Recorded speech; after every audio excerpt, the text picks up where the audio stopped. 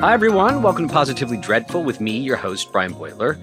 Good news, there will be no interminable introduction today because it's our last show of the year. And so instead of talking about a thing, we're going to break new ground in podcasting by opening the mailbag and taking a bunch of your questions. My dance partner for today is Crooked Media's very own queen of hysteria and very smart question answerer, Erin Ryan.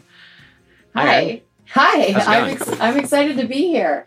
Yeah, it's great. I was like super excited when this idea came up in our secret Positively Dreadful planning meetings. And now it's happening. Yay. So I'm not going to pretend that like I'm getting these questions cold because I'm actually going to read them. And they're about half on politics and half on other stuff. So I figure we'll like start with politics since I can probably answer those more credibly, and then switch gears and then call it a year. How does that sound? Sounds great. All right. First question is from Mark, and he asks, the following hypothetical events are real concerns with the GOP-led House and Democratic Senate. He notes it's not a complete list, but they are: 1, we blow through the debt ceiling and crater the world economy and are paralyzed by not having control of both chambers. We, I suppose he means Democrats. 2, we avoid a debt ceiling showdown by striking a catastrophic deal that cuts the welfare state. 3, a parade of impeachments. 4, the special select committee on the laptop from hell. So that's the preamble. The question is, how do Democrats get organized and situated to either contain these situations or stop them before they start, given that they're not even interested in raising the debt ceiling with full control of Congress? Erin. Starting out small. Yeah. I see. Democrats, what the fuck? This is going to sound a little bit, I don't know, maybe I've been a little bit deliberately not engaging with all of the possible doomsday scenarios that are coming up, because I feel like sometimes when we sit around and like ruminate on how things can go the very worst possible way, I feel like sometimes we give them ideas. And by breathing life into like the possibility of something like Republicans knowingly tanking the world economy, that kind of normalizes it in a way. I mean, of course, it's something we should be worried about, but I also want to think about the way that we talk about news and the way that we approach news and the way that like the discourse goes. I think that sometimes just brainstorming doomsday scenarios kind of normalizes them and serves as a kind of beta testing ground in a way. That's very high-minded of you. I completely disagree. I mean, not just because like I spend all day, every day, like in a sweat about what Republicans are going to do and how Democrats are going to get caught flat-footed by it, but because, I mean, just in general, like the GOP is a well-oiled machine of coming up with rat-fucking schemes, right? Like it's kind of what the party's raised on debt is now. They've done it with the debt ceiling, so there's nothing new about the debt ceiling or impeachment or whatever that they haven't already done before, right? That's well-trod territory for them. I mean, I can even remember when Democrats lost the House in 2010, there was a whole question about like, well, it's the Republicans, so naturally they're going to start taking hostages. The debt ceiling is coming up. What are you going to do about it? And I was in a scrum with Harry Reid, and someone asked him about it. Maybe it was me. Somebody asked him about it. And he said, we want Republicans to have buy-in on the debt ceiling. And it like set in motion this horrible chain of events that led to Republicans just kneecapping Obama. It was horrible. And it was also very foreseeable. And Obama and Democrats and the country would have been just better off with a better understanding of like how hardball Republicans were willing to play and trying to beat them back before they could get there. And it's like 12 years later, and it seems like they're ready to make the same mistakes over again. Right. With like, I think it's not exceptions. There's glimmers of like lessons learned from the Obama era that I think might prevent us from hurtling into like a worst case scenario. But if I can rant a little bit longer, it's like the main root of my beef with Democrats is that they've like generally divorced this question about what to do about Republican nihilism from other questions about how to build the party, right? Like, it's like they think of it as separate from policy questions or other strategy questions. And so when they go out to like find candidates or plan party strategy, we can sort of take for granted that like, okay, we're dealing with a party that's overwhelmingly like pro-choice. They're definitely for making sure that people have health insurance. They would raise the minimum wage if they had the votes, right? And if the time comes, they'll be ready to vote on stuff like that. But they never factor in the same way, like what can we do to crush Republican authoritarianism, right? Like, okay, maybe we need to investigate the bejesus out of Donald Trump or shut down debt limit sabotage strategies or, we're going to need our members to vote to abolish the filibuster or whatever. And so when like time comes to actually engage in partisan conflict with Republicans, they're just not ready. Not ready to abolish the filibuster, not ready to abolish the debt limit. And so instead of taking care of that stuff now and beating Republicans at their own game, there's going to be a big, messy thing, and we don't know how it's going to shake out. So that's, I think, the problem that Mark is alluding to. And I agree with it. And with all that said, I still think proactivity is going to be the Democrats' best friend. Like they clearly took a pass on being as proactive as possible by not just getting rid of the debt limit now while they still control the House and the Senate. But so when the new Congress gavels in, like the leadership and the White House should all just say our offer is nothing. Like you will raise the debt limit with us because we're responsible and it's the United States of America and we don't default on our debt. And if you wreck the world over it, like there'll be a place in hell for you, but we're not going to give you anything. And then by dint of having said like, no, there's no negotiation here, the extortion scheme will become very clear because Republicans are going to keep saying, well, we demand this. And they say, no, like we don't give you anything for this. Mm-hmm. And if that happens, then like I think there's a reasonable chance, although who knows, that Republicans will just do what they did after the first time Obama screwed this up, where Obama after that stopped negotiating and Republicans were just like, oh, well, if we can't trick him into negotiating, then we just actually have to raise the debt limit. The impeachment's part of the question is I don't think you can't stop House Republicans from doing an impeachment if they want to. But like Senate Democrats could announce their own investigations now. Like Republicans are out there saying, we're going to investigate this, this, this, and this. And like Senate Democrats just won their 51st vote. They could talk about what they're going to spend their time investigating. And it could be like the $2 billion bribe Saudi Arabia gave to Jared Kushner or Trump's tax returns, which just came over to Congress from the IRS. Like whatever Elon Musk is doing with our DMs on Twitter, whatever. Like they should say that stuff. The reason Mark, the questioner, knows about the laptop from hell is because Republicans talk about it constantly. So Democrats, like two can play that game, but first Democrats have to realize that there's a game being played. Well, you know, the kind of tired cliche when we talk about Democrats negotiating poorly in Washington is Lucy with the football. Like Republicans are Lucy with the football. Why do we have to keep kicking it? I think is a question you're asking. Why do we keep letting Lucy think we're even going to try to kick the football? We don't have to do that. You know what I mean? Like, I think that your point that they should just not negotiate and be like, this is what we're doing. You're raising the debt limit and nothing. You get nothing in return because this is just what you're supposed to do. I think that's the right move.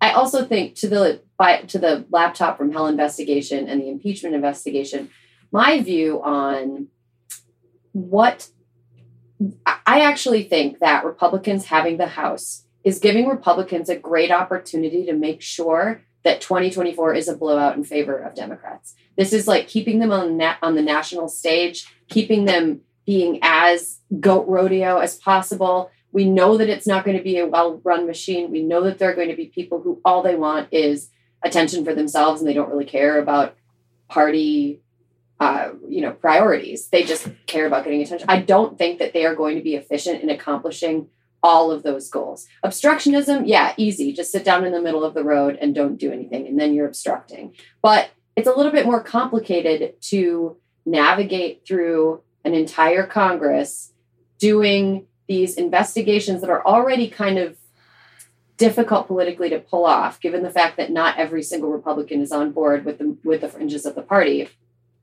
and do this Hunter Biden laptop investigation when discussions of Hunter Biden inevitably bring up comparisons between like, well, Hunter Biden doesn't work. He wasn't given a government job by his dad. I feel like it's a kind of a Streisand effect move by Republicans to try to investigate Hunter Biden.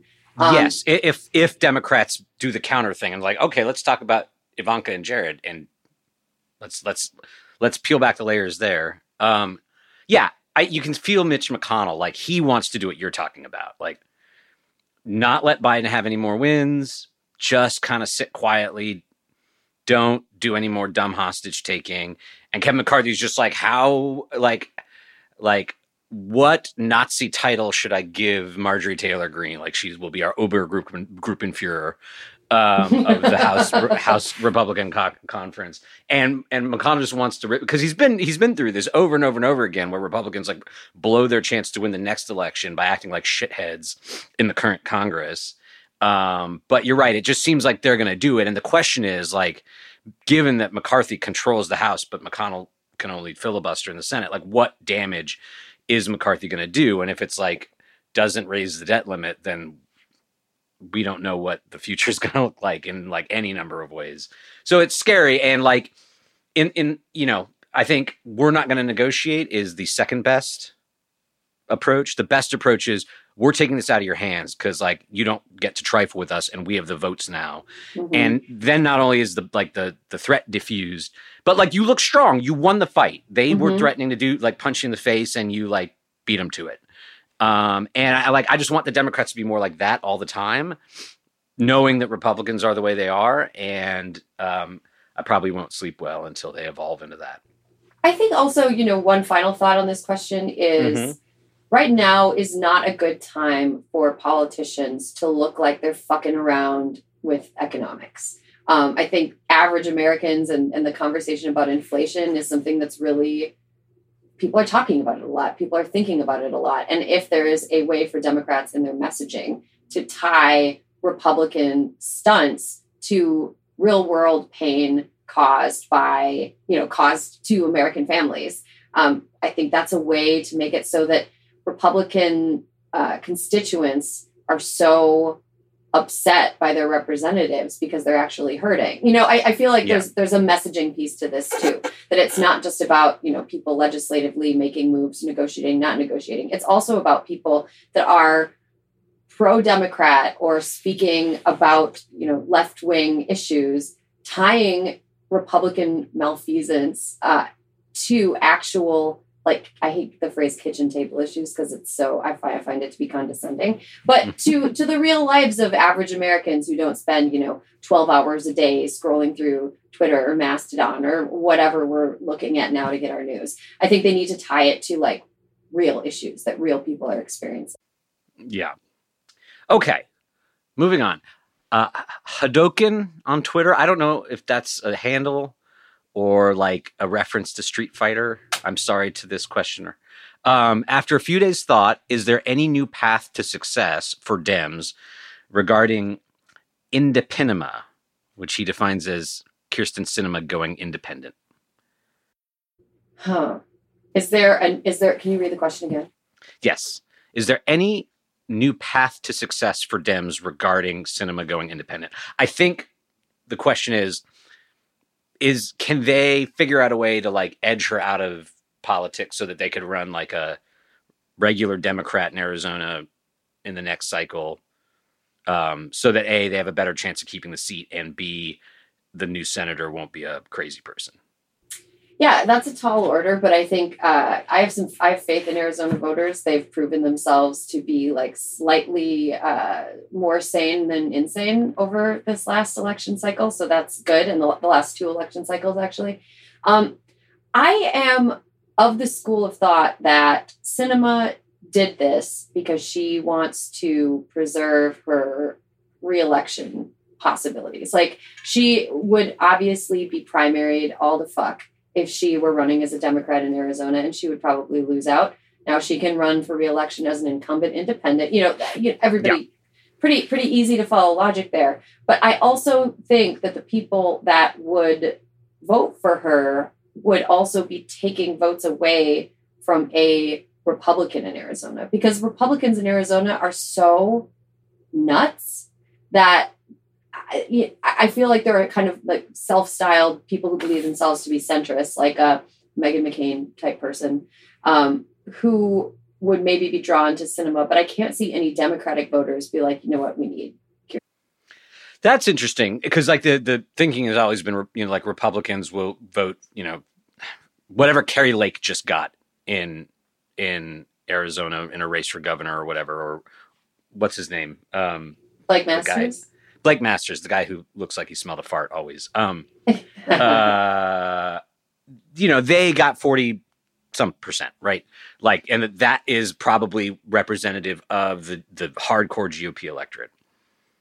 I think the thinking has been that if it's a three-way race between, say, Ruben Gallego, Kyrsten Sinema as an independent, and Kari Lake or Blake Masters, that the hardcore Republican is going to keep that 40-something%.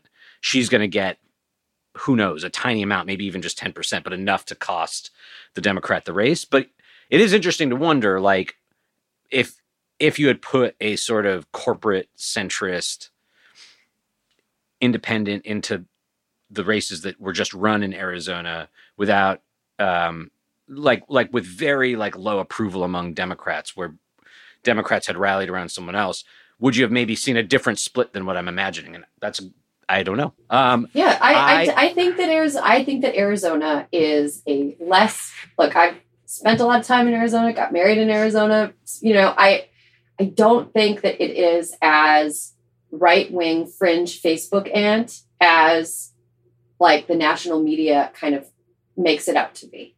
I think that there's enough quiet people who think of themselves as centrists in Arizona that would vote for a independent Kyrsten Sinema, and they're mostly people who vote for Republicans now. That's okay. Just my vibe read. All right. So I guess I kind of think that my hunch is that she's kind of won.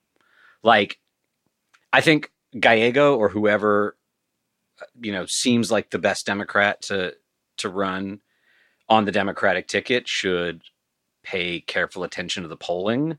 And if it looks like Sinema loses no matter what, right? If it's just Sinema versus a Republican and she's losing and there's no Democrat in the race, then go ahead, enter the race. Like, if the seat's gone, give it a fighting chance. Like, just enter the race.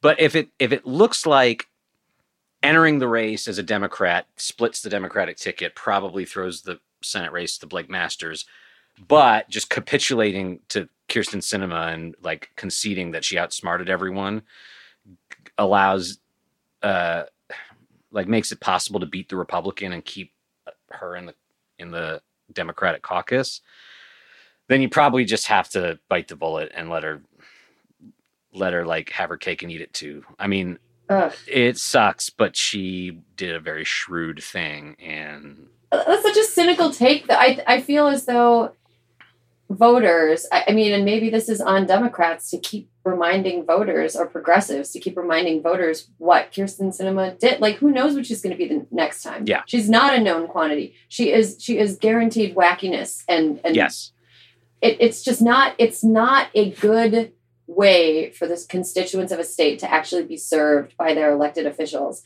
to have their elected officials be erratic and completely like an unknown quantity. Yeah. I mean, even if, you know, it's just an uncontested Democratic primary, the primary should still be against Kyrsten Sinema, right? Like, if you're going to run the race, you need to make it clear to the, whatever it was, 49% of Arizonans who voted for Mark Kelly and Katie Hobbs. Like, we need you to not be taken in by this independent thing. Like, she's out of the party. Like, she's still caucusing with the Democrats in the Senate. Fine. That's better than the seat being in Republican hands.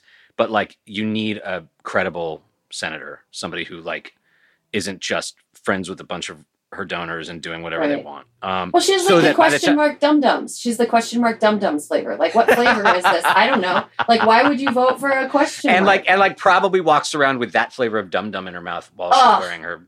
Yeah. She gives away question mark dum-dums energy for sure. All right.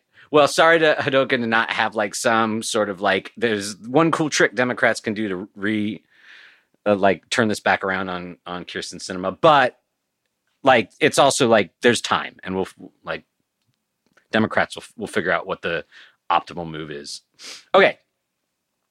Matt asks, do you think Raphael Warnock made the right choice by not attacking Herschel Walker more forcefully, or would he have beaten him by a wider margin if he presented himself as more of a fighter?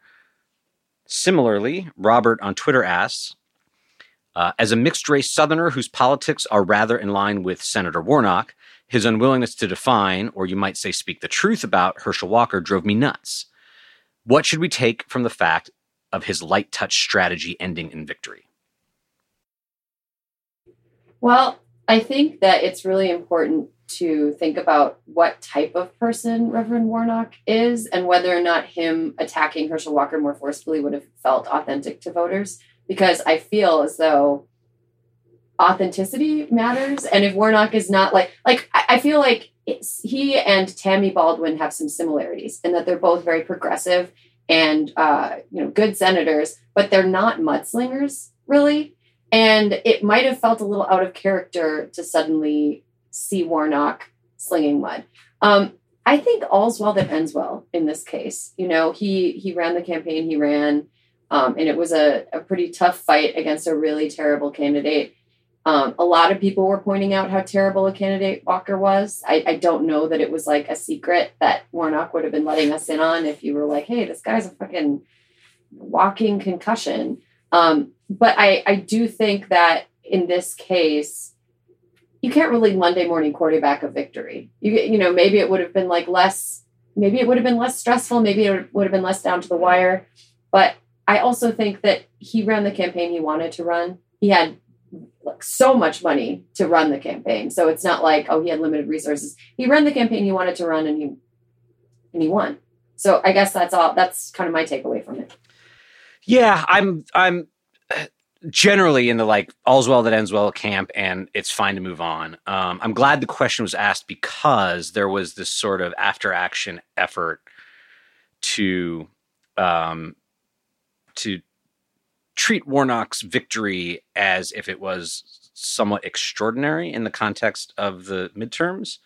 And that's where I feel like the first questioner, Matt, who suggested maybe he would have won by a wider margin if he had gone negative, is worth dwelling on. And I get that you don't want to ask a politician who's of a certain kind of character to act in a different way, in a way that makes them seem like uncanny to voters, and then they lose their appeal.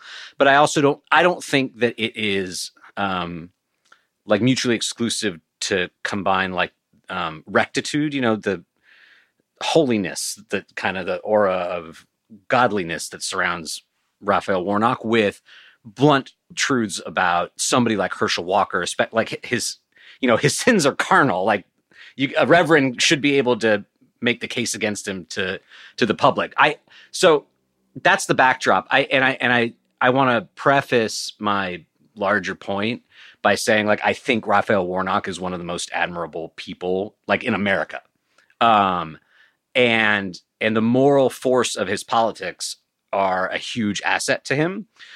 He has this thing where when he starts to talk, in a Senate floor speech or whatever, people who didn't think they'd be interested become totally spellbound by what he's saying, right? And that's an amazing talent. But after he won the runoff, it was maybe he'll be the next Democratic presidential nominee. And if you're going to go there, then I think you need to ask, did he run an extraordinarily successful Senate campaign? And I don't think the evidence really supports that theory. I think you have to compare him to that band of high-profile statewide Democratic candidates, incumbents in particular, who ran against hyper-MAGA challengers. So Mark Kelly in Arizona, Gretchen Whitmer in Michigan, John Fetterman in Pennsylvania, Maggie Hassan. And then you've got to acknowledge that of all of the MAGA candidates who ran against those people, like Herschel Walker was probably the worst. And I'd say definitely the worst, except Doug Mastriano might have been like tied for as bad. And when you add those two things up, it looks to me like Warnock underperformed. Like he won water under the bridge, as you say, all's well that ends well. And then you have to wonder, like, could it be a coincidence that Warnock was also the most reluctant to go negative and exploit Walker's MAGA awfulness? And you could argue it, but I don't think it would be a very persuasive argument. And so my hope for Democrats is that one, they don't get bamboozled by people who'd say that the key to Warnock's victory was his sort of like, I'm going to ignore Herschel Walker's character problems and only talk about Medicaid. Like that would be a bad lesson to take. And my hope for Warnock is that if he runs for president someday, he wrestles with what I was talking about a second ago, this like how to marry his rectitude with partisan politics. Because again, they're not mutually exclusive. Right. And it'd be a super high stakes gamble that like the country couldn't really afford to lose if he were to go run a they go low, we go high campaign in this day and age, especially like when the Republican bench is so dirtied up with cruelty and corruption, just because he's not comfortable being unkind to even bad people. I mean, sure. Yeah. So I think that there's sort of this isn't a black or white issue. It's not every Democrat should run in every campaign by pointing out the bad things about their opponents at every turn. I feel as though maybe the strategy behind this, and this is just, I feel as though the strategy behind it was Walker's craziness speaks for itself. It's why Katie Hobbs didn't want to debate Kari Lake. She was like, you know what? I don't want to give her a bigger platform to just say her stuff. Like what she's doing kind of speaks for itself. What she's saying speaks for itself. Let her talk her way out of a lot of people that would otherwise vote for her. I think a place where a candidate, this was, I think, 2020, really missed the opportunity to not smear it, but to bring it home that their opponent was aligned with a really bad party was, I think about the Sarah Gideon, Susan Collins race a lot, and how Gideon just, you couldn't really tell from her campaign materials, like who she was running against or why. And Susan Collins is somebody who is a lot less on their face offensive than Herschel Walker and some of the things Herschel Walker said and Herschel Walker believed. So I think if a person is running against a Susan Collins, a palatable Republican who nevertheless supports almost all of the same issues that the far right fringe Republicans support, I think it's really important for candidates to bring that up a lot. Like, look, you think you're voting for this nice lady, you think you're voting for this nice person, but actually this and this and this.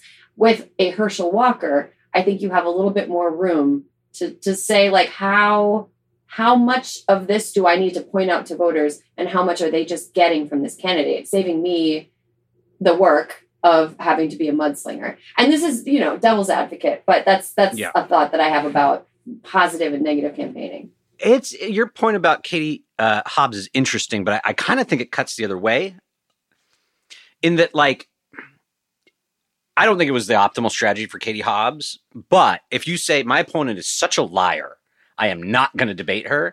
Like you've said the thing that you claim you're not going to say, right? Like there's a apophasis or something. Mm-hmm. There's some literary term where you pretend you're not saying the thing that you're saying.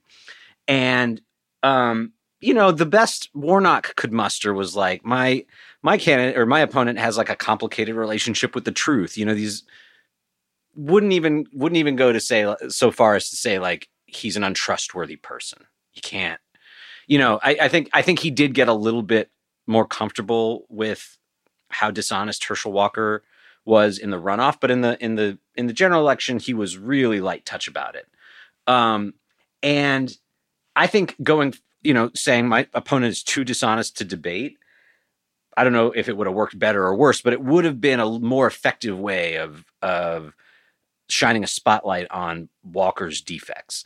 And I think if you want to marry what makes Warnock such a good person and like such a good brand with the kind of politics, necessary to let people know that you take seriously how dangerous your opponent is like Herschel Walker's caught lying all over the place about terrorizing his exes and then, pressuring them to have abortions while running to criminalize abortion everywhere. And you can say something like, I pray for Herschel Walker and his family. This has to be a trying time for them.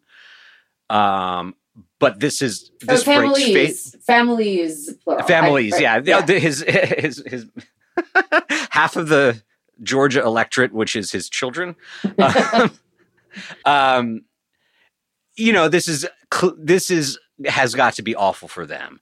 But this also breaks faith with voters in an irreparable way, and he should drop out of the race.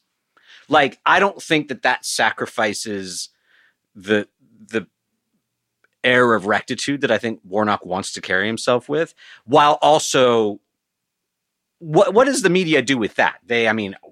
Right. Multi-day feeding frenzy on whether Warnock should, or whether Walker should drop out, about how big of a liar he is. And I don't think that there's like a great substitute for that kind of leadership from the top of a ticket.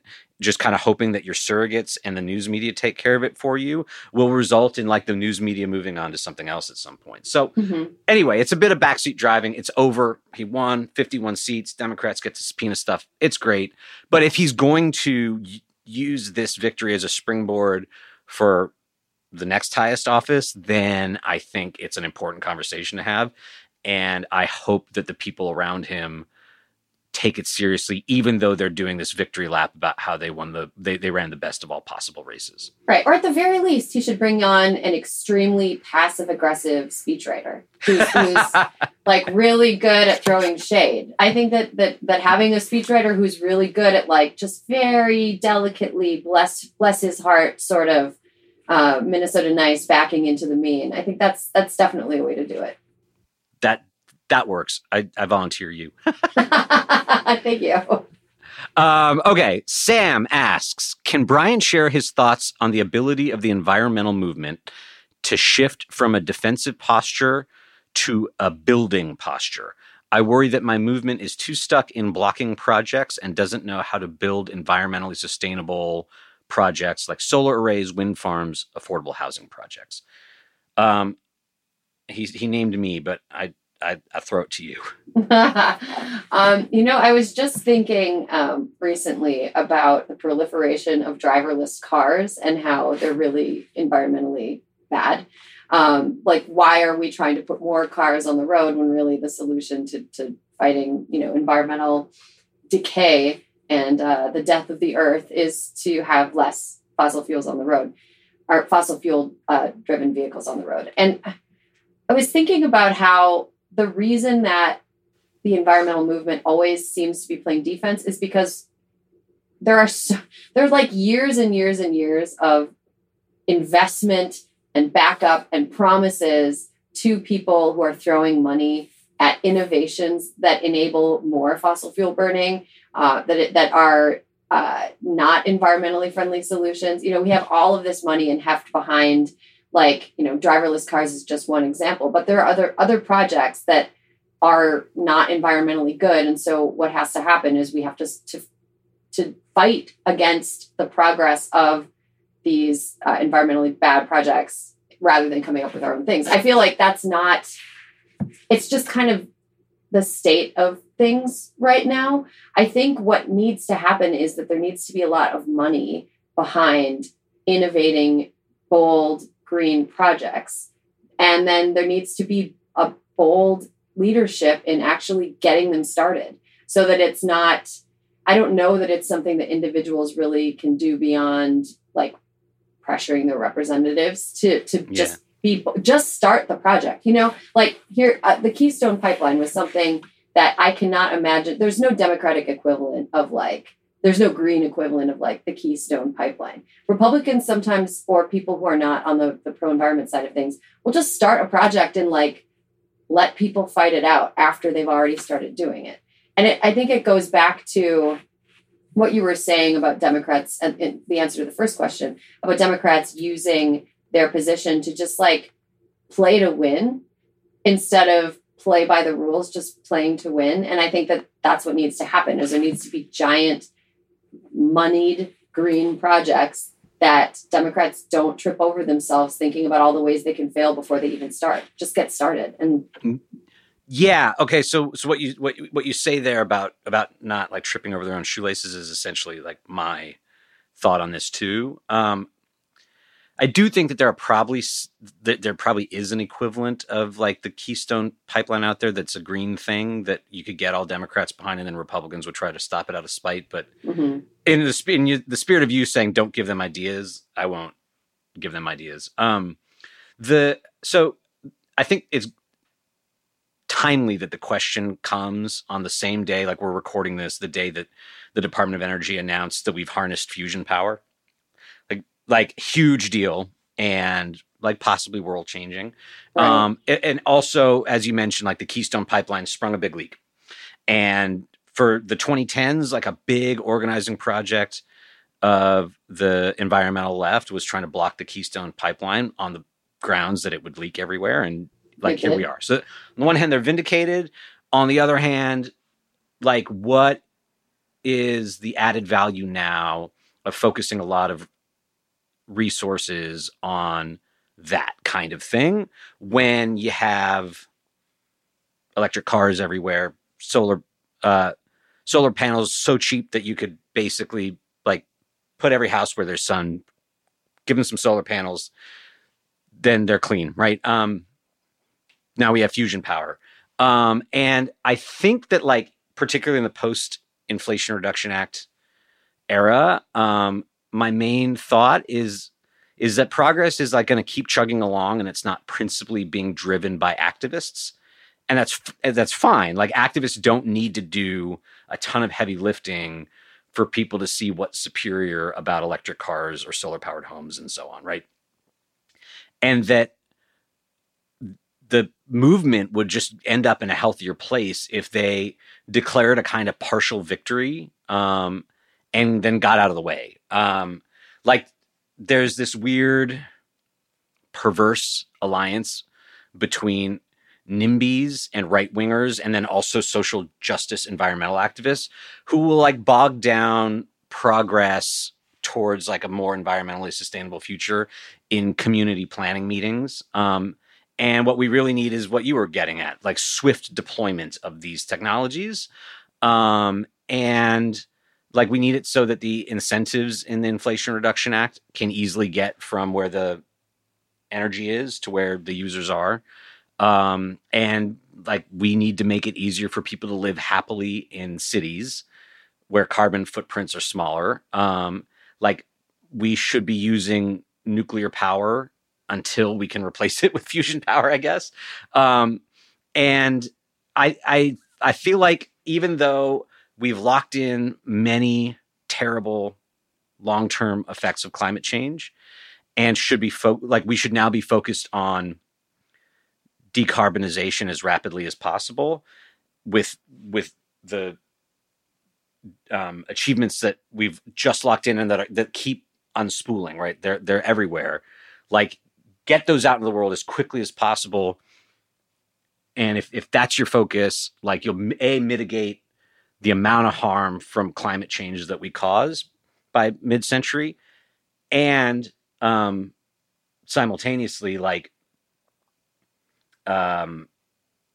get us more quickly to a place where we have like energy abundance, so that like the adaptation to climate change will be easier the quicker we deploy this stuff, because there'll be clean energy everywhere and we can use it to help make living in a 2 degrees Celsius hotter world easier.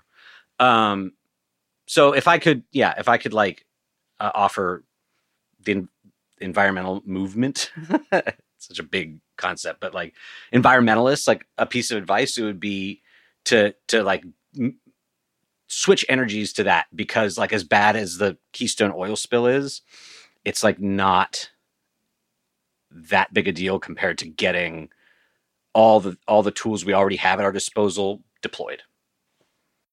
Yeah, and I also want to say one quick final thought is that it was a real we really fell for it, kind of oil industry propaganda, when we enabled them to drive the conversation about conservation to be about individual consumer choice.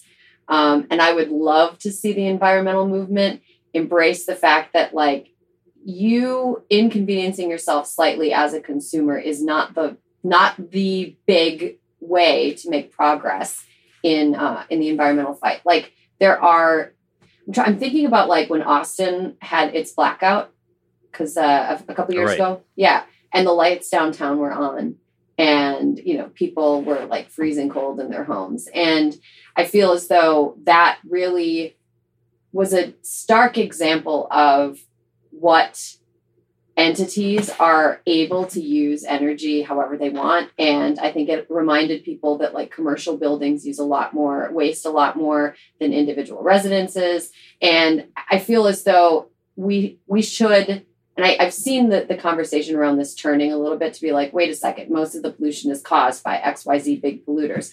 I think rather than making environmentalism something that individuals need, now I need to, like, have a stinky thing of compost on my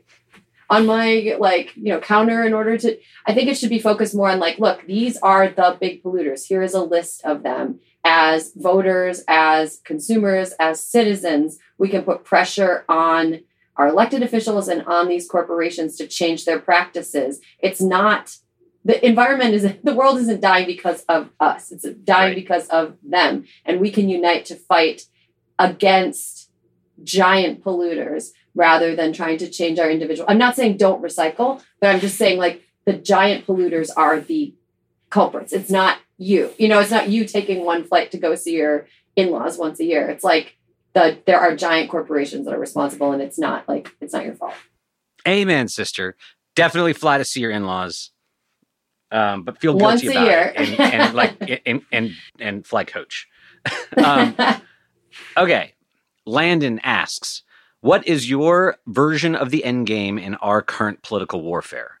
What do you think are the most plausible 2 to 3 scenarios where we achieve a new equilibrium in our political structures?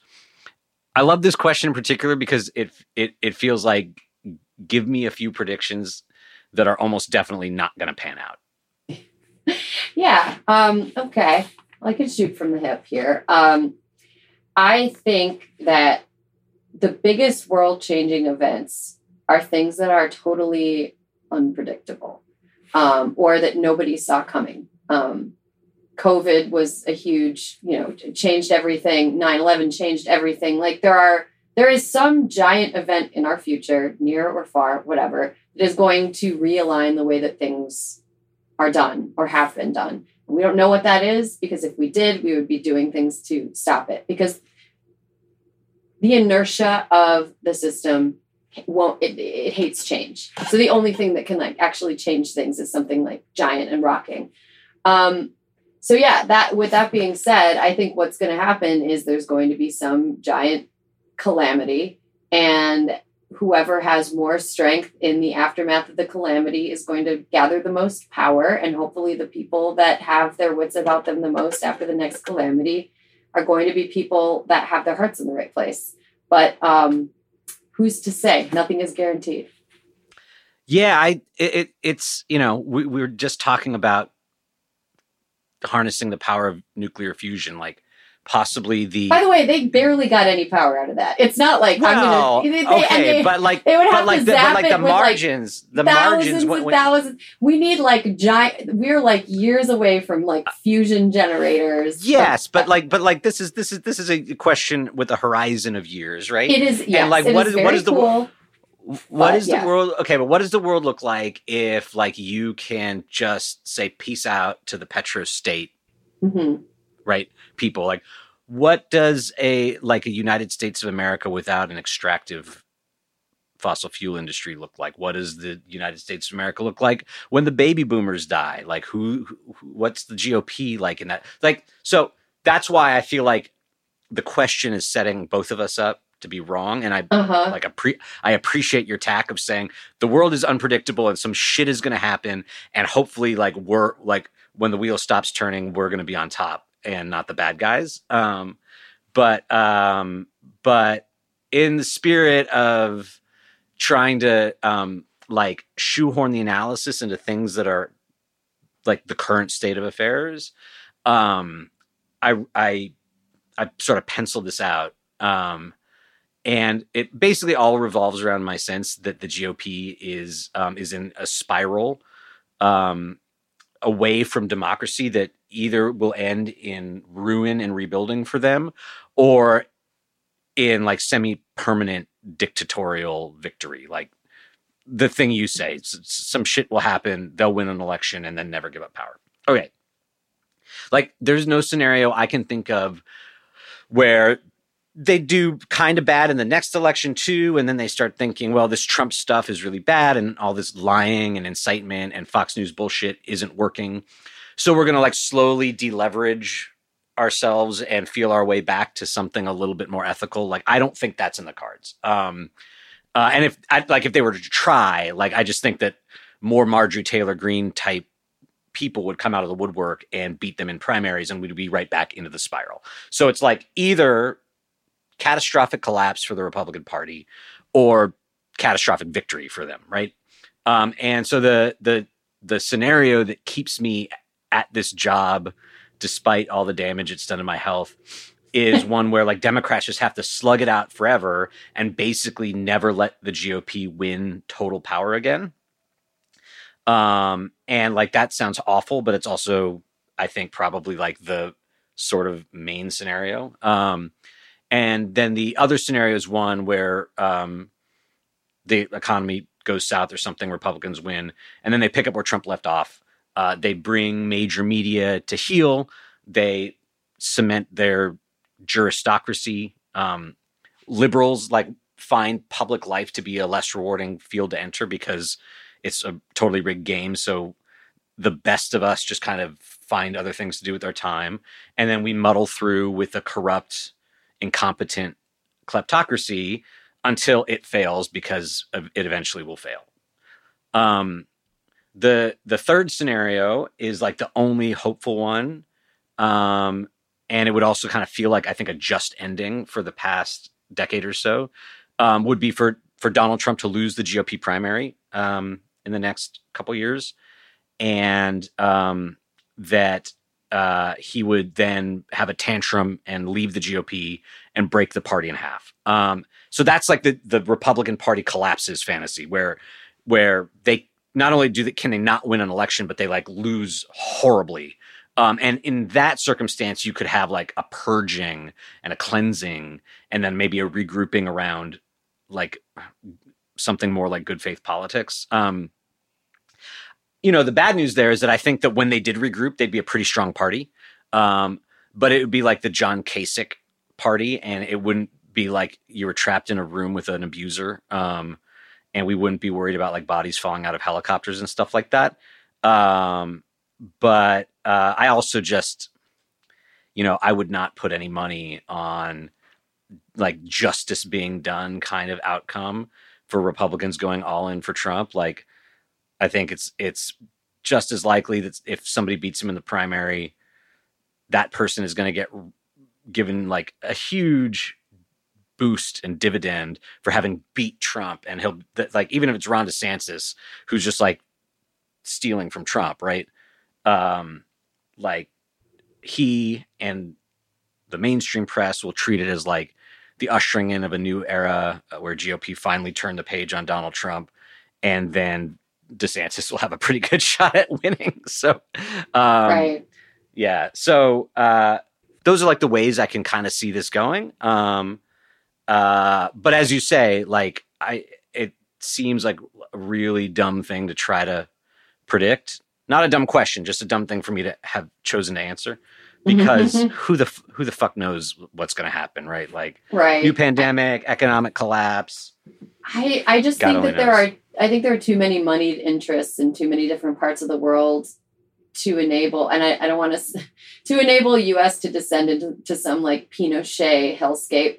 I don't think that that's ever going to happen in our lifetimes, at least. There would have to be a long time of instability before that actually came to pass. I do want to say that I think we'll know more. I think that right now, the Supreme Court is kind of a wild card here that we didn't really talk about. Not really a wild card, but right now, the American people see the Supreme Court as a partisan institution, an unelected partisan institution that is Republican controlled, and all of these people have lifetime appointments. And so that factors into who voters perceive as in power in Washington, because the Supreme Court can just there's no checks and balances on them. They can basically say that's not a law, that is a law. And basically legislate from the bench, which is what they did when they overturned 50 years of precedent in Dobbs. I think that for as long as the American public perceives the Supreme Court to be Republican, conservative, fringe, out of step with the general ideas that most people have about how this country should be run, I don't think Republicans have a chance of that catastrophic victory that you're talking about.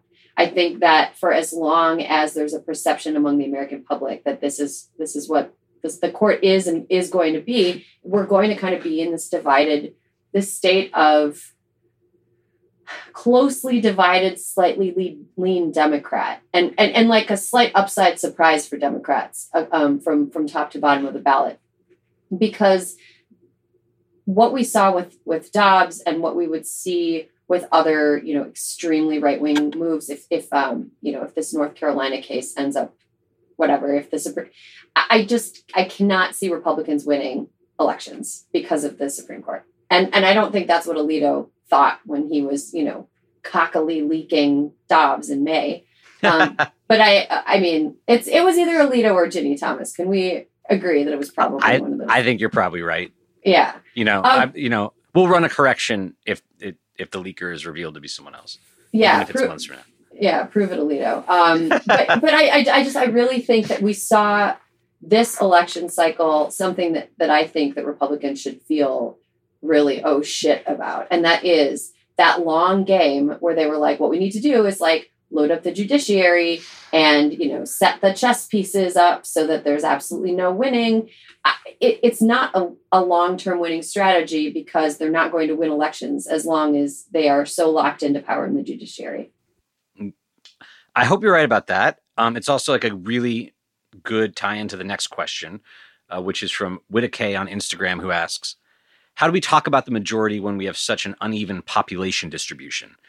And I take that question to mean to allude to the fact that malapportionment in the Senate and the Electoral College make it harder for Democrats than it should be to turn voting majorities into victories. Well, I've talked about this before, but I think we need to purple up some red states. I think that we need to do mass migration to different parts of the country. No, but short of that, one thing that we're sort of not talking about here is that a lot of the people that are the biggest problem are also among the oldest people in the country. And, Donald Trump is not going to live forever. People who are the most ardent Trump supporters, although they are between 45 and 60, which is a little troubling for Generation X, they're not going to live forever. There is, time passes and things evolve just because the same people aren't going to be around next cycle, 2 cycles, 3 cycles from now than were around before. I also think remote work is changing things. Remote work and crazy real estate prices in places like Los Angeles, New York, DC, Boston, whatever, I think eventually are going to drive people to places that are like shoulder states, like Montana, places that have the culture that a person from a coastal city would want to enjoy, but that they don't have the super high cost of living. But I think that's going to be a little bit of a slow process. I hate to be we're going to drive up the real estate prices everywhere, but I do think we're going to see more people take advantage of remote work by choosing a standard of living that is accessible to them in states that maybe have more red voting patterns in general. Also, climate change is going to flood Florida, so they got to go somewhere. Yeah.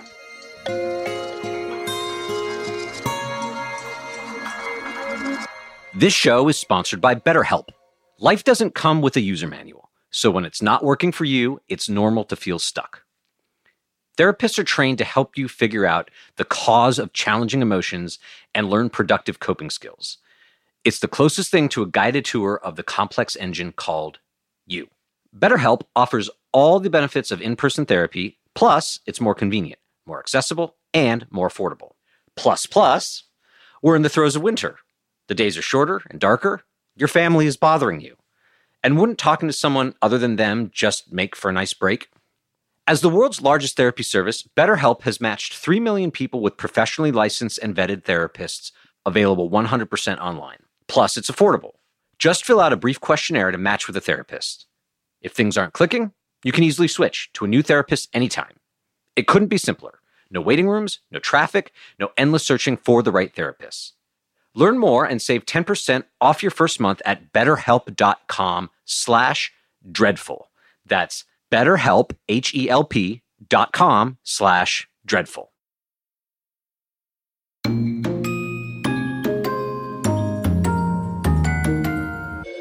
All right, so the plan is pack up our shit, move our whole lives to red states that are maybe trending purple, wait for Gen X to die, and then when you and I are 60, we can finally take control of the country. Okay. Yep, that's the plan. That's the plan.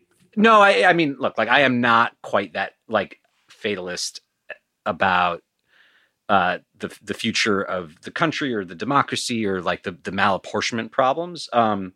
And I do think that just apart from the unpredictable and natural churn of things, the people our age are becoming regular voters and we're much more progressive than the people who are dying. And so that's just going to, put positive pressure on outcomes in the country. In the immediate term, to the sort of question, how do you talk about it? If you were going to try to intercede, take a shortcut to a fairer democracy, I think the way to talk about it is just to talk about it. We think Americans should be politically equal. And because of that, we should reform our political system to do that. So we should abolish the filibuster. We should add states to the union. We should abolish partisan gerrymandering or have multi-member House districts or whatever you want to do so that, Marjorie Taylor Greene isn't guaranteed a seat in the House for life. You can do it by adopting the National Popular Vote Interstate Compact, which essentially is an end run around the Electoral College so that the winner of the popular vote for president always wins the presidency. You can do it by adding seats to the Supreme Court, right? And the key is I assume we're talking Democrats here because Republicans are obviously happy with the anti-democratic status quo. But the key is that you have to do those things even in cases where it's not in your partisan interest to do it, right? It has to be about the principle or the whole thing is revealed to be an artifice and it collapses. And I think that it's a slightly different thing to notice that an electorate is we will punish Republicans when they nominate fascists, to saying we will reward Democrats when they change the rules of the system to be more fair. But it's it's on the same spectrum. And I do think that if Democrats could be like the party I talked about in question one, where they're organizing themselves around solving those challenges and not just the kitchen table stuff or responding to Dobbs or whatever, that it will be popular. It'll be galvanizing to people. Because there's a really inspiring logic underneath it. It's not just dumb process stuff. One person, one vote is people give up their lives to achieve that. And so if you could get the party talking about it in that way, I think it might hasten our arrival at a place where we're okay, we don't have to worry every election about the possibility that we're going to win more votes, but not gain power. It'll happen. And then we can stop doing politics forever. Yeah, that'd be great. And one more quick thing. One thing that Georgia is a good example of why the way we think of votes being distributed and the way that we think of a state being a red state or a blue state isn't necessarily an end all be all. And I think that Georgia is a great example of how investing in local get out the vote efforts, mobilization efforts can turn a state from red to purple in a couple of cycles. I've heard Texas described as a state that isn't a red state. It's a suppressed state. So I think that in the meantime, as we're waiting for my like Pollyanna vision of people just going and living, in the grassy fields of Kansas because, they want a nice house and a yard for their dogs to play in. I think realistically what we can do in the short term is invest and get out the vote efforts locally in places where the vote is historically suppressed. Agreed. Next question is from Byron on Instagram, but I think he knew what you were going to say and you already answered it. It's what can a Canadian do to help? And the answer is move to Wisconsin and apply for citizenship, right? Absolutely. Learn how to make cheese. You get fast-tracked into Wisconsin citizenship if you are a cheesemonger. No, I'm just kidding. That's not true. What can a Canadian do? This is a fun question. One of my I have an ex-boyfriend who is like the only one that I'm still friends with. He's great. Who is Canadian. And he was really, he's a big Crooked Media fan too. Loves, very invested in the like American political system. And he would help volunteer for campaigns. He would, you can't give money if you're a foreign national or to campaigns, but you can give your time, you can give your effort, you can, Vote Save America has like a million ideas for how to participate at all different levels of the of the system. I also think that this is just a general idea for people.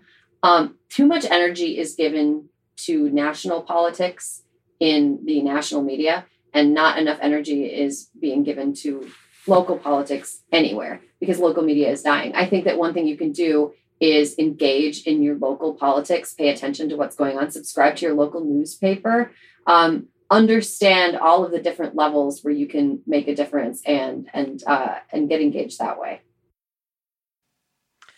All right, we're going to turn the page on politics questions to fun questions now.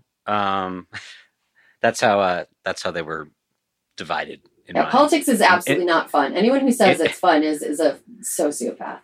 In the note sheet I was given politics and fun. Maybe we should have started with the fun stuff. But Patrick on Twitter asks, what were some of your favorite films you saw for the first time this year? Could be new releases, could be old ones. Also, have you watched Andor? And if so, thoughts? Before kicking it over to you, I have not watched Andor. I'm like in my cohort of people I grew up with, there was like a split. Like we were all like Star Wars fans when we were kids. And then like half of us turned into like video game, comic book, sci-fi people who still keep up on the Star Wars stuff. And then like I'm part of the other cohort that turned into an adult. And I stopped with all that. You stopped having fun entirely. You devoted your entire career to engaging in misery. Yeah, just giving myself ulcers and shit. Movies. Did you watch movies? Do you have time to watch movies? I understand you're preoccupied with other stuff. Yeah, so I'm like a part-time. I have a freelancer schedule, but I also have a 1-year-old, and so that means and my husband works outside of the home, so that means that I am taking care of the kid a lot of times during the day, and we're watching Bluey so she doesn't scream. Bluey, great cartoon, Australian. I hope that she learns to talk with an Australian accent because that would be so cute. I did watch Barbarian though. Have you seen Barbarian? Oh, Barbarian was good. Yes, I'm a big horror movie fan. Especially good quality, thoughtful horror movie. Yeah, I really liked. I'm kind of a wimp about horror movies, but I love them. I'm drawn to them like a moth to the flame. So I have to before I saw Hereditary, I had to read a synopsis so that I wouldn't be too scared. And then I went and saw it anyway, and it still scared the shit out of me. But Barbarian, I thought I couldn't believe it was written by a man. It's one of those movies that is wow, this captures so many things about the experience of not only femaleness, but motherhood specifically. I thought it was really, really well done. Really impressive.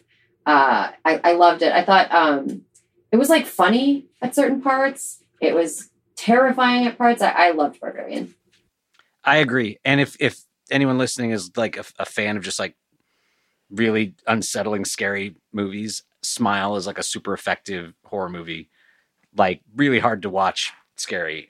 And I like don't get scared by horror movies. I just enjoy them. But those two in the like late entries for like good scary movies. I saw both of those in theaters. No, that's not true. I saw Smile in theaters and I saw Barbarian at home, but they're both like highly recommend. The Batman was good, and so was Top Gun Maverick. Those were awesome. Top Gun Maverick is on my list. I feel bad because I'm certain. Like the question is like, did you see movies that weren't released this year and you just found them great? And I think the answer is probably yes. But I'm like an inveterate like Netflix and scroll person. Yeah. So like I can't remember most of the movies I watch on my TV because probably at some point I got distracted. So I had to draw on movies that I saw in the theater. And so I picked one highbrow, one middlebrow, one lowbrow, as just a way to simplify things. The lowbrow movie, I actually just saw it this past weekend, or I guess it'll be 2 weekends ago when this comes out. It's called Violent Night. It's like home. Yeah. That looks fun. It's great. It's like Home Alone meets Die Hard meets like How the Grinch Stole Christmas. I think I will be watching it for many Christmases to come. Total joy. Also not a lot to dwell on here about it. But like in the next 2 weeks, just check it out. You'll have so much fun. Okay.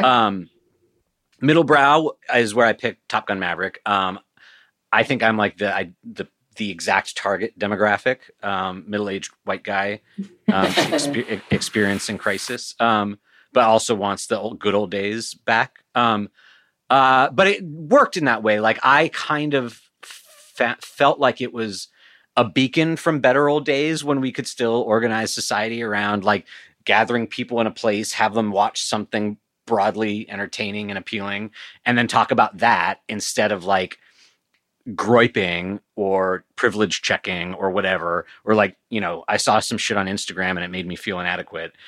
Like in the period when Top Gun Maverick was the thing people were seeing and then people would go talk about that movie, it was just better. Like, what that might be like, I don't know, simplistic of me or not particularly high-minded, but I just like that the place that mass appeal movies had in society that I feel like has been lost a bit. And I hope that was a sign that there's still like a market for it. Yeah, they're like radio. I think it's just like radio used to be like the thing that was the center of everyone's lives, and radio, you know, was surpassed by TV, but radio never went away. I feel like that is popcorn movies. I think going to see a popcorn movie in the theater is maybe not going to ever be as big as it was, but I don't think it's ever going to go away. I hope you're right, because it's like very, very essential to like my growing up too. So movie theaters closing down hit harder than like restaurant closes down. Even if you love it, it's like there will be more. Mm-hmm. There's no shortage of like brilliant chefs. I can cook food at my house. You can't make a movie. I can't make a movie at your house. Well, I just mean that I don't think that the experience of communal dining can go away. But like, I think the experience of movie theaters could economically go away. And if it, I just want them to be saved. Like it's my one reactionary idea. And then I like wrote a whole treatise about the best highbrow movie. And I don't know if I should go into it or not, because it's kind of spoilerish and I'm not sure if you've seen it. And the movie is Tar. Okay, don't tell me. I'm so excited to see this movie. It looks okay. Can you just like allude to some of the stuff that happens? It's like about a crazy conductor, right? Yes. You can spoil it. It's fine. It's your podcast.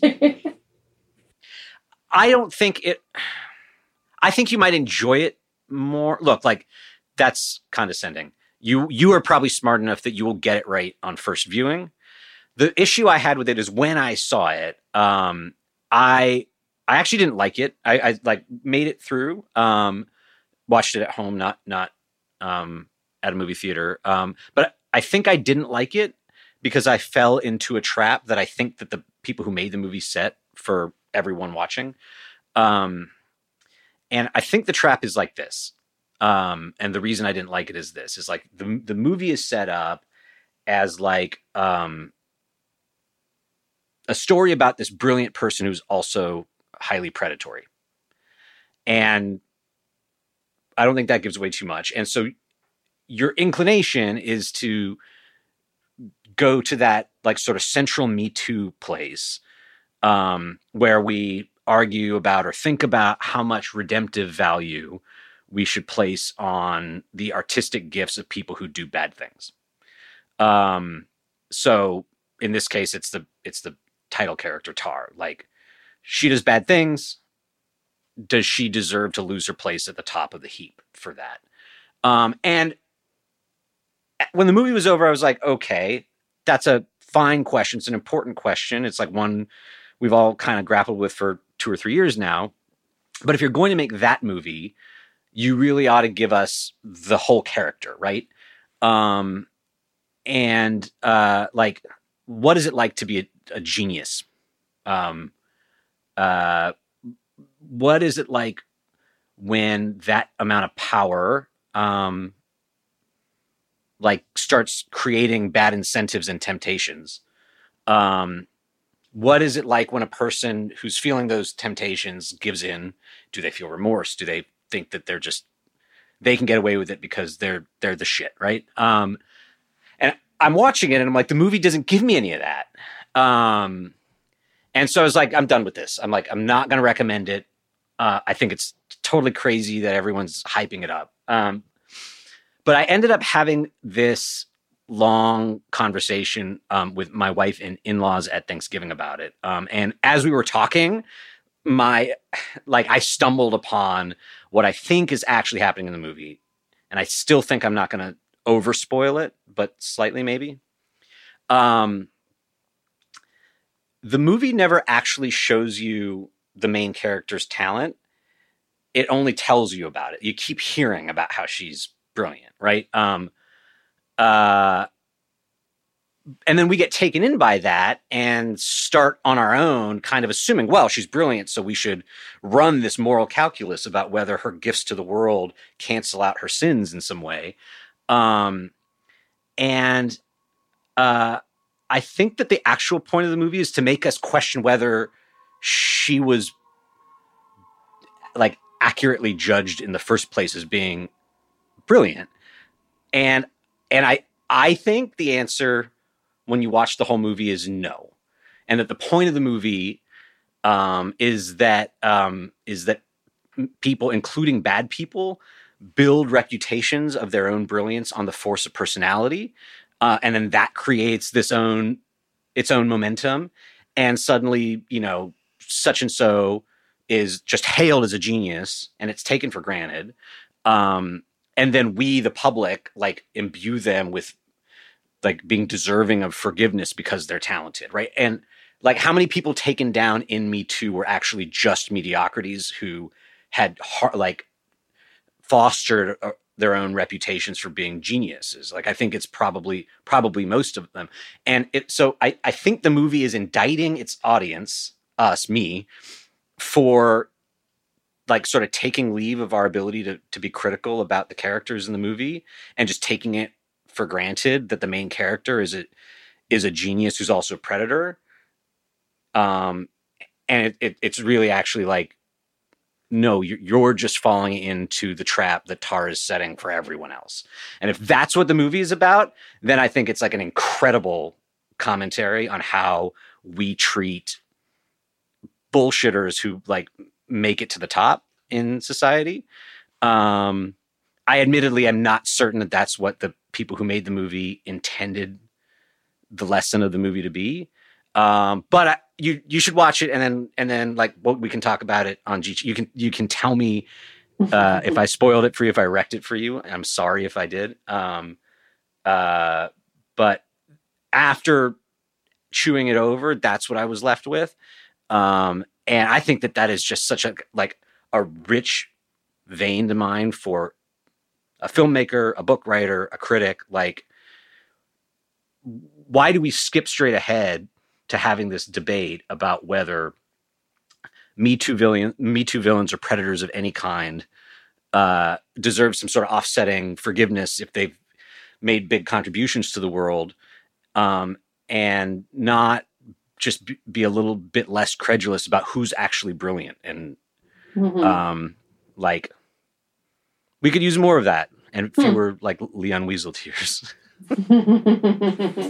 Okay, no, that sounds super interesting. I was planning on watching it over this break, and now I definitely will. Okay, good. I've been wanting to like put this out there in the world. Like, I haven't read much of the movie criticism about Tar. Just I know that it's widely acclaimed, and like I wanted to test drive this theory of the movie, because I normally don't have like interpretations of movies that kind of veer wildly off of what everyone else is saying, but I did in this case, and I didn't want to keep it bottled up. Honorable mention, The Menu is really fun. Good withering satire of foodies. The Unbearable Weight of Massive Talent is a Nicolas Cage movie that I thought it's a super meta movie about Nicolas Cage, basically. Super fun. And Banshees of Inisherin, also really good. Fun. Yeah. For anyone listening, also for you, for your interminable road trip. Yeah, I want to watch Glass Onion. That's going to be a holiday lay around movie. That's the new Knives Out. Right. Yeah, I enjoyed Knives Out, so I guess I'll be watching it in the next 2 weeks. Okay, sorry to go on interminably about Tar and probably ruin it for some of the listeners, but Allie on Instagram wants to know, what's the best part about working at Crooked? What's the best part about working at Crooked? Well, like, I don't know if this is a little bit of a peek under the hood, but like, I'm a host of a Crooked show and I do a lot of like guest hosting and stuff, but I'm not like going into the office. I don't have a desk. So the best part for me is that I get kind of the best of both worlds. Like, I am both an employee and not an employee. I get to like hang out with all the cool people that work there. It is the highest concentration of cool and nice people of any place I've ever worked. And I mean that, like, people are legitimately like stylish, cool, funny, interesting, super smart, and totally not assholes. The people at Crooked are just great, top to bottom. It's just the way that the company is. And also because I'm not like a full-time employee coming in and like, having lunch at my desk or whatever, that means that like I kind of can still I have a pretty free schedule. The only time that I really have to do anything is when I'm recording or prepping for the show. So that's pretty nice that I have some freedom too. I don't get to go into the office almost ever. And so I get to see my colleagues pre-pandemic, maybe 3 or 4 times a year. And now only like once this past year. And so I think I actually didn't even get to meet some people who cycled in and out, between when pandemic started and when I visited. And so for me, it's, I guess, how Crooked has made it feasible to hold it together as part of the company for over 5 years now. Wow. But wait, remotely, you came on like what, 2017? Yeah, right away. I was maybe the 7th employee or 6th employee, early. And a lot's changed. Democrats it was much more politically focused company then. Democrats were in out of power, and Trump was the president, and everything was sort of geared towards fighting America's way out of that mess, right? And then 2018 happens, Democrats get some power back, and that's when it's okay, what should Democrats do now that they have this power? And that gave rise to some disagreements among those of us who are doing the politics stuff, at least on the content side. And what I think is great about working at Crooked is when my bosses reluctantly admit that I was right about something. But no, it's that even though I'm out here in DC and everyone else basically is out in LA, and these things happen from time to time, it's that no one has ever let disagreement get the better of creative production. And so we can just turn dissenting opinions into more good work. So like the Positively Dreadful episode I did a couple weeks back with Favreau, I think is like a good testament to that. We had been kind of like slacking each other, like an ongoing debate about Democrats, the kind of stuff that we were talking about when we were talking about Raphael Warnock a few minutes ago. And rather than just like stew and, whatever, like, let's just turn it into a podcast. And I think it was like a really good episode. I think it's one of our best episodes. And it's like, that gives you some sense of the spirit of the place. So I hope that answers Allie's question. Yes? Yeah. You think so? It seems, yeah. Okay. All right. Good. Well, then Olivia asks, we've had some incredible movies and TV shows come out post-COVID lockdown, but I've been really underwhelmed by new music. Do you agree with that premise? And why do you think the pandemic inspired better TV and movies than music? Yes, I agree with that premise, but I thought it was just because I'm starting to get old and my brain is losing. That's what I said. That's what I wrote down. That's so funny. I'm like, yeah, no, I'm like, none of the music is good anymore, but I'm also like, marching toward 40. I think I just got there. Oh, you might just want to call. You didn't. No. Don't do it. No. Don't do it. Okay. Stay away. Okay. Well, I hope I make it to 40 because you would feel real bad if I like died tragically. Yeah, no, I generally wouldn't. And I'm excited to be in my 40s. I think life begins at 40, man. Like I'm just really looking forward to just not having it looming over me anymore. So yeah, I do think music has gotten worse. Or it's just not less good, I think is a better way of putting it. And I think part of that is because movies and TV are things that when you're writing them, it's very lonely to write movies and TV eventually. Like even if you start in a writer's room or you're brainstorming or you have like punch up rooms or whatever, there's always a very lonely, bleak time when it's you and a deadline and you're just in an office and you've got like a wall full of Post-it notes and you're just by yourself writing. If during COVID, we were all like stuck inside. So there was no feeling of like, oh, I could be out in the world doing this stuff. I did not get any good TV writing done during COVID, just putting that out there. But I'd imagine that some people would benefit from the fact that there's nothing else for them to do, but to be closed up and write and actually devote the time necessary to putting out something that's like really high quality. Music is something that is inherently something that you do with people watching you do it. It's like a it's more of a community. The process of making it, of putting on a show is more about being in the same place with people. And I also think music tends to influence other music. And, like you go to a show, you're in a band, you go to a show, you hear a band and like they influence you, you influence them. Like with less concerts, less music events, festivals, less places for musicians to actually mingle artistically, music has kind of become this like lonely thing. And I don't think lonely music is always good unless it's like Phoebe Bridgers or like Bon Iver. But for the most part, lonely music is not as good as like music that you want to listen to in a big room full of people.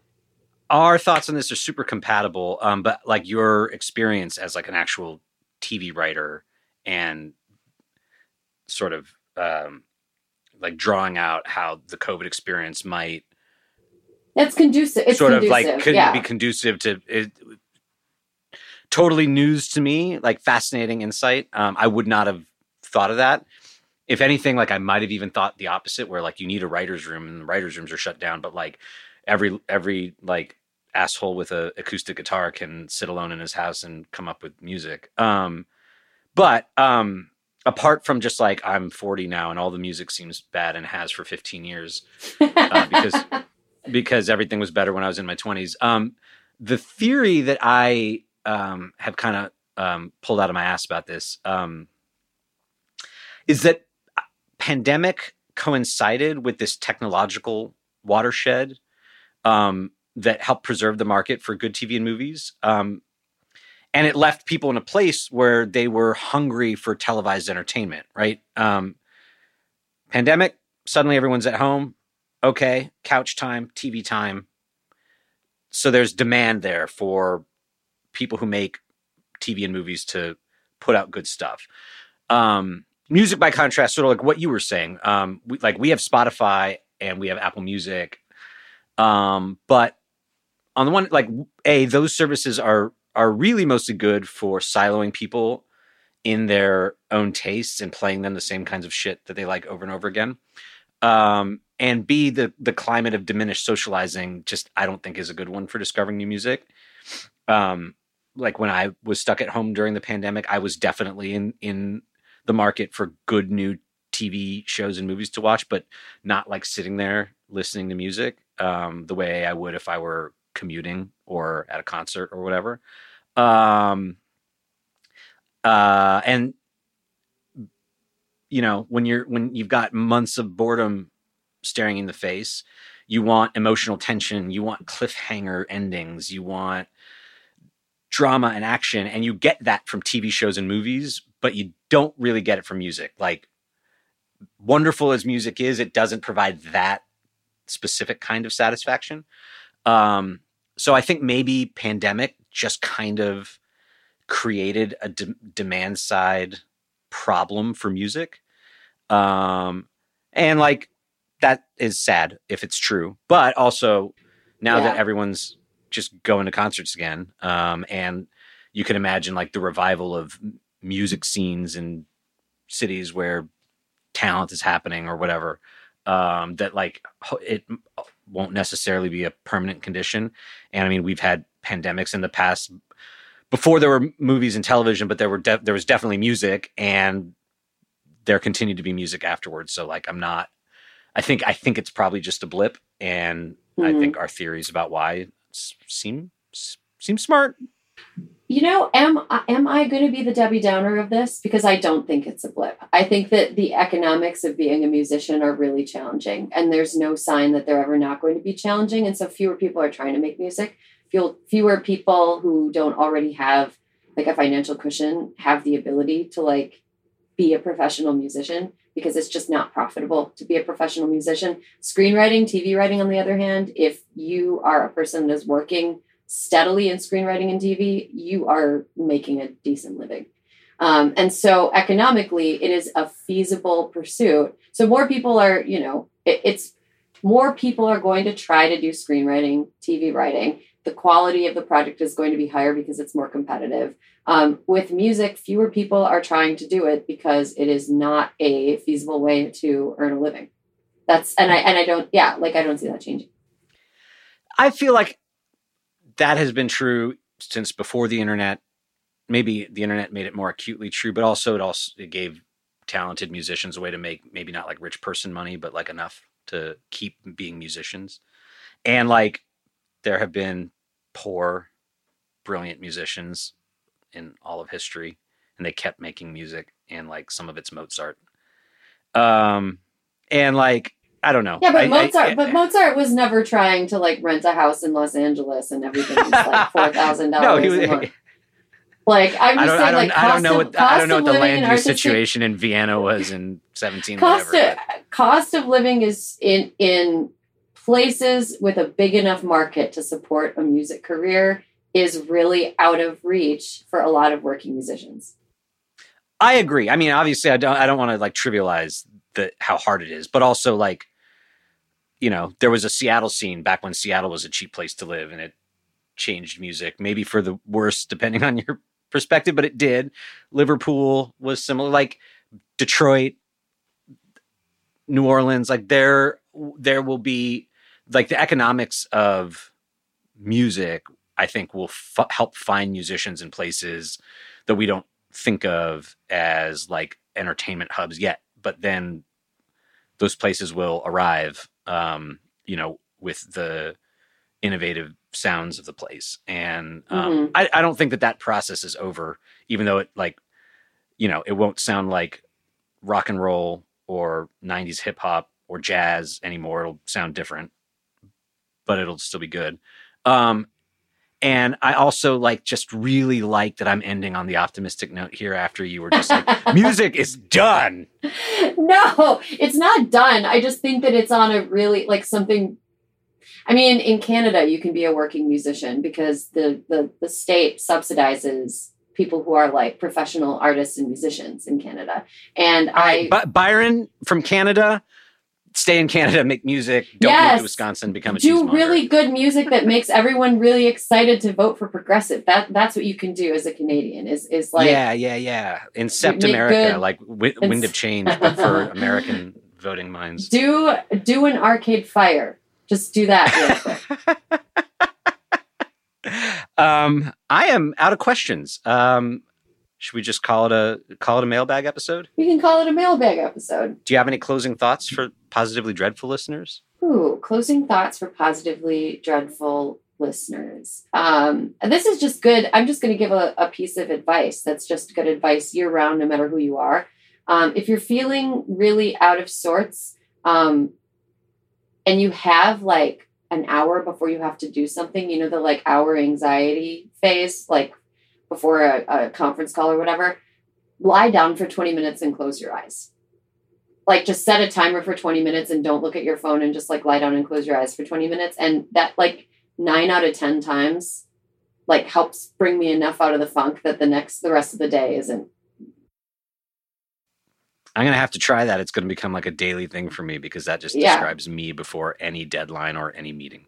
Just don't look at your phone, eyes closed for 20 minutes, set an alarm and then wake up when the alarm or get up when the alarm goes off. It doesn't matter if you sleep or not. Just 20 minutes of just sensory deprivation for a short period.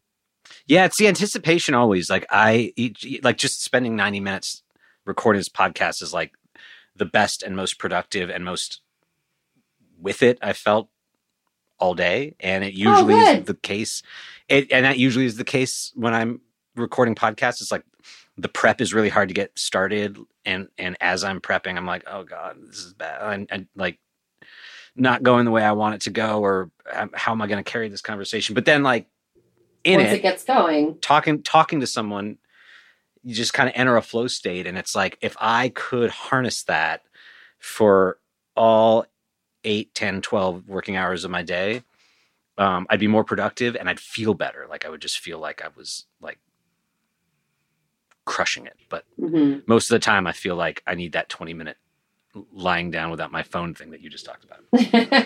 Well, I hope it's helpful. Let me know how it goes. And I'll fill you in on Tar after I see Tar. Yeah, for real. Erin Ryan, thank you for doing the mailbag with me.